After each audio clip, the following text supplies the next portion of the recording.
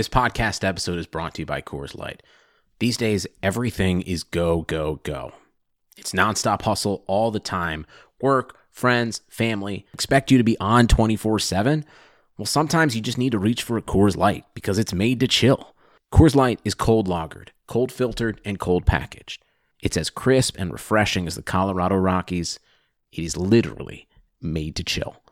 Coors Light is the one I choose when I need to unwind. So when you want to hit reset, reach for the beer that's made to chill. Get Coors Light in the new look delivered straight to your door with Drizzly or Instacart. Celebrate responsibly. Coors Brewing Company, Golden, Colorado. Hockey fans, join the Madhouse Chicago Hockey Podcast, James Naveau and me, Jay Zawaski, February 24th at the All-State Arena for our annual Chicago Wolves outing. $20 gets you tickets to the game, free parking, a free hot dog, a free soda, a Madhouse Podcast t-shirt, Wolves gear, and a pregame meet and greet with Chicago Wolves brass. Visit madhousepod.com/events and click the image for the link to buy tickets. That's $20 for a ticket, free parking, free hot dog, free soda, Madhouse Podcast t-shirt, Wolves gear, and a pregame meet and greet. Come join us and the Chicago Wolves on February 24th at the All-State Arena. madhousepod.com/events for tickets. The Madhouse Chicago Hockey Podcast postgame show is brought to you by Triple Threat Sports, Marishka's in Crest Hill, Chuck's Southern Comforts Cafe, Rabid Brewing in Homewood, Illinois, and by Michael Elwood of Remax First Service. Here are your hosts, NBC Chicago's James Naveau and 670 The Score's hockey guy, Jay Zawaski. Let's drop the puck. Welcome in, everybody, to a sad and somber edition of the Madhouse Chicago Hockey Podcast post-game show.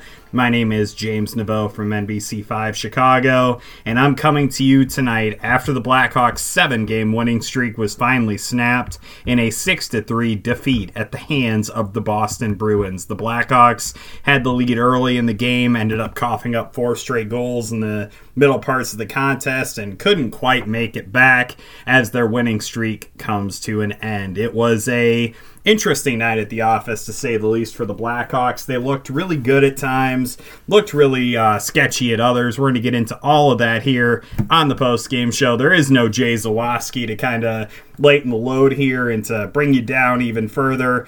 I'm instead going to be here to try to talk positively as much as I can about the end of a winning streak here. So to start with, we're going to go ahead and we're going to kind of recap the game for those of you who weren't able to listen to it on the radio with the incredible John Weideman or to watch it on television as Pat Foley, quite loud and vocal tonight, by the way, Pat Foley, in describing the action. So we're going to go ahead and we're going to do a really quick recap here for you.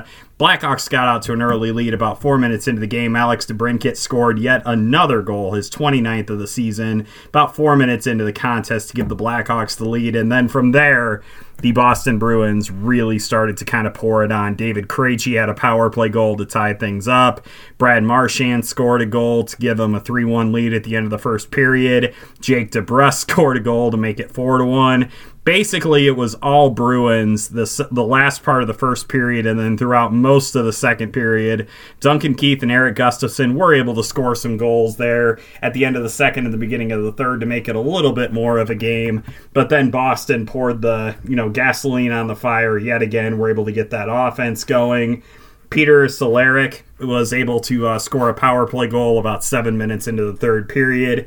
That was pretty much all she wrote after that. David Krejci added another goal later on in the game in case the Blackhawks had any illusions of getting back into that one. So unfortunately for the Hawks, they did fall in the game. They are seeing some of their rivals in the Western Conference playoff race are also winning tonight. St. Louis had a big lead in the game. Just not a great night for the Blackhawks' playoff chances, unfortunately. But we're not here to talk about the bad right now. Instead, we're going to go ahead. We're going to focus on the couple of good things that happened in the game tonight. And the first thing I think that we need to really focus on is just the resiliency with which the Blackhawks were playing in this game. Obviously, they did have an early lead, but then they gave up 4 straight goals to the Bruins. They didn't seem to give up, though. Even though Boston, I think, dominated a lot of the play tonight, the Blackhawks were able to kind of scratch and claw their way back into it. I liked the goal that Duncan Keith scored. Really liked the goal Erik Gustafsson scored early in the third period to give them a 4-3 deficit to try to overcome. Yeah, they didn't end up winning, and Boston did get a couple of easy goals late in the game to kind of ice it, but I really did like the way the Blackhawks continued to kind of fight back, and it really did show that I think they've learned under Jeremy Colliton just how good winning does feel. Like, they were tired of getting their brains kicked in, whatever you want to call it. They went out tonight and they did try their darndest not to let that winning streak end, even when they had a 3-goal deficit on the road against a Bruins team that can be very tough to play in Boston. Unfortunately, wasn't enough, but still really good to see. I also did like the way the Blackhawks defense certainly activated in the later stages of that game. Obviously, they gave up some really easy scoring chances, a couple of tap-in goals there late in the contest, but I thought their offensively, I thought that the defense looked really good.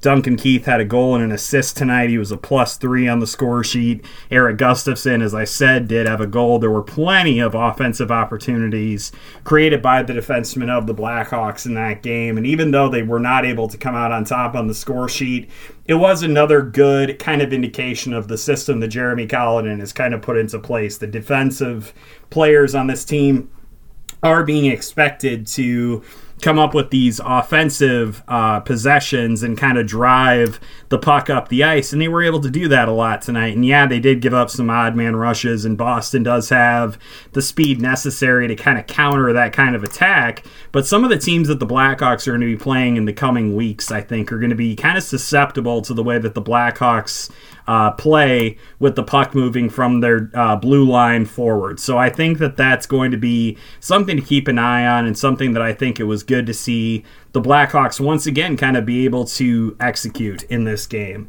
Unfortunately, we do have to talk at least a little bit about the bad parts of this game for the Blackhawks, and I think we do need to start with the defense. Looked very porous, and the Bruins really did pour it on. Probably the last 45 minutes of the game or so, there were some stretches where the Blackhawks were able to get some opportunities going thanks to the defense, as I already described, but the Bruins just have such a good transition game, and they are able to capitalize on a lot of mistakes. The Blackhawks gave them plenty of power play opportunities tonight when they were short a man, and the Bruins really are able to move the puck really well, and it's a credit to guys like Brad Marchand and David Krejci, who are both still able to do that for Boston. And I know that they're, I think, going to be one of the more active teams at the trade deadline. I wouldn't be surprised to see them go out and make a move and pick up somebody like an Artemi Panarin or somebody of that kind of comparative skill level. I think the Bruins are really going to be trying to look to get into that upper echelon of the Eastern Conference with Toronto and Tampa Bay and teams like that. I think that the Bruins do have a chance to do that as long as they're able to kind of go out on the trade market and go get a player like an Artemi Panarin just to kind of bolster that offense a little bit. Maybe they'll try to add on the blue line a little bit, but I think that if they can add a dynamic scorer, they could be a really dangerous team come April and May. So credit to the Bruins, but the Blackhawks looked like they were playing on their heels a lot in the last 45 minutes or so of that game. So definitely have to put that under the bad category. Also wasn't overly impressed tonight with Colin Delia. I know he's been having a couple of really loose games lately where he's been giving up a decent amount of goals. Gave up 6 more tonight, and I know that there were a lot of really high-quality chances for Boston, so you can't really fault him a lot for some of the goals that he gave up, but still, when you give up 6 goals, that's not good enough at the end of the day, and I know Colin Delia probably wants at least a couple of those back, and I think that if Corey Crawford does come back in the next few days or week or 2 weeks or whatever the timeline ends up being, I think that Colin Delia is going to benefit from going back to Rockford and getting his head right a little bit. I know that I mentioned on the full podcast that we did yesterday that it didn't feel right that Colin Delia was going to get sent down with the way that he's played overall this season, looking at the full body of his work, but I do think that he could benefit from it. And you know what? Life and hockey, they're just not fair, my friends. The 3 stars of the game are brought to you by our star real estate broker, Michael Elwood of RE/MAX First Service, serving all your real estate needs in the Chicagoland area. 708-675-1600. Now that we've gone through the good and the bad, we're going to go ahead and get to the 3 stars of this game, and that, as always, is brought to you by your RE/MAX First Service super agent extraordinaire, Michael Elwood. He was out at our event the other day at Rabid Brewing. It was great to kind of catch up and talk some Blackhawks with him. He's also going to be at our Chicago Wolves event later on this month. If you need any help buying real estate in the Orland Park, the Homewood, the Tinley Park area, any of those places, you absolutely owe it to yourself to get in contact with Michael Elwood. His name and his likeness are plastered all over the internet. Really easy to find him, and a really nice guy to deal with too. Would highly recommend him for any service that you need in the real estate biz. All right, 3rd star of the game, I'm going to go ahead and give to Patrick Kane. Had his 15th straight game with a point tonight. He also made a little bit of Blackhawks history tonight. It was his 14th straight game that he registered an assist. That ties a Blackhawks team record. He tied some dude named Stan Mikita. I don't know if you guys have ever heard of him, but apparently he was kind of a big deal. And Patrick Kane did tie his team record tonight. Could potentially set the new record on Thursday night when the Blackhawks welcome the New Jersey Devils to the United Center. Give you something to watch that evening. My 2nd star tonight, I'm going to give to Dominic Cahoon a game after. He scored 2 goals, had 2 assists tonight against the Bruins, continued his really strong play along with Alex DeBrincat and Dylan Strome. Really liking what Dominic Cahoon is bringing to the ice right now, bringing a lot of speed, a lot of intensity. That line is one that you're really going to want to keep an eye on moving forward as kind of the rest of this season plays out. And your 1st star of the game tonight for the Blackhawks is defenseman Duncan Keith, who had a goal and an assist in the game, was a +3 on the plus-minus sheet, as I mentioned earlier. Also had 3 blocked shots in the game, so a really solid night at the office for number 2 in white. Unfortunately, it did not come in a winning effort for the Blackhawks, but liked what Duncan Keith kind of brought to the mix tonight. And by the way, just wanted to mention this to you guys.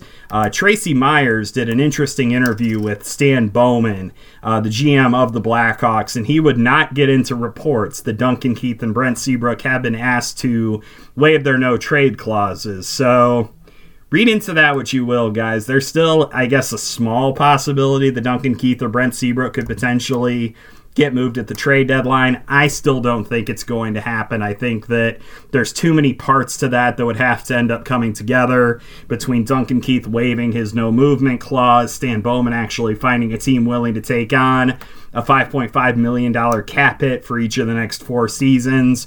Whatever reasoning you want to use for why Duncan Keith will probably end up staying in a Blackhawks uniform beyond this season, I think that you basically can take your pick. I don't foresee a scenario in which he gets moved, but I thought it was interesting that Stan Bowman didn't just completely slam the door on the idea of Duncan Keith getting moved to a contender at the trade deadline.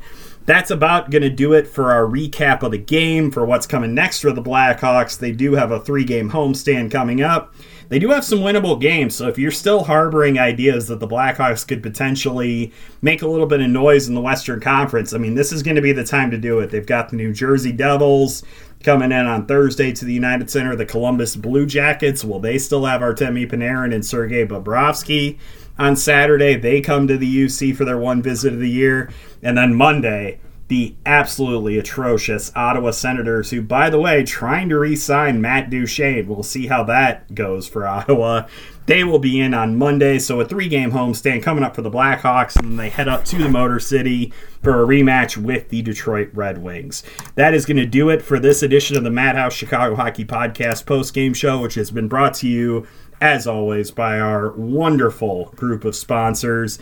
That includes Triple Threat Sports for all your team outfitting needs. Give Chris a call. He will hook you up with anything that you need for softball, baseball, hockey, whatever. Call Triple Threat Sports. They are awesome. Also by Marishka's, family owned and operated since 1933 with the best pour boys on the face of the planet. And then if you want to have a great beer selection or some great jambalaya, you can always check out. You can check out our friends Chuck's Southern Comforts Cafe. They've got locations in Burbank and Darien. They will give you the hookup with 120 different types of beers. You can get your little punch card action going. I need to start filling mine out again. I've been slacking really bad. Need to get back up there. Of course, our friends at Rabid Brewing, mythological level craft ales and beers and ciders, and they've got empanadas and board games and all sorts of good stuff. If you go check them out in Homewood, I would highly recommend it. We're already talking to them about doing an event potentially this summer. They've got a lot of outdoorsy space that we could potentially utilize, so absolutely go check them out. And then one more shout out to our good friend Michael Elwood, who will get you hooked up with all the real estate needs that you have in the Chicagoland area. Once again, this has been the Madhouse Chicago Hockey Podcast post-game show, and I have been James Neveau from NBC5. We will talk to you again Thursday. Gonna get you a full-length podcast, probably Sunday, Monday, somewhere in that ballpark. We don't know, but what we will guarantee you is that you are going to want to stay tuned to us because we will give you the very best in Blackhawks coverage. Have a great night, guys, and stay safe out there on the roads. With Metro by T-Mobile, your hard-earned money goes further. This tax season, there's zero fees to switch. Enjoy Metro's lowest price, just $25 a line for 4 lines. Plus, get 4 free Samsung Galaxy phones when you switch. Now that's the best deal in wireless. Metro by T-Mobile, empowering you to rule your day. All lines lose promo rate if any deactivates. No fees on select phones. Limit 1 per line with eligible port. Excludes sales tax. Limited time offer. Additional terms apply. See metrobytmobile.com. For the ones who know safety isn't a catchphrase, it's a culture. And the ones who help make sure everyone makes it home safe. For the safety-minded who watch everyone's backs, Grainger offers supplies and solutions for every industry, as well as safety assessments and training to keep your facilities safe and your people safer. Call, click Grainger.com, or just stop by. Grainger, for the ones who get it done.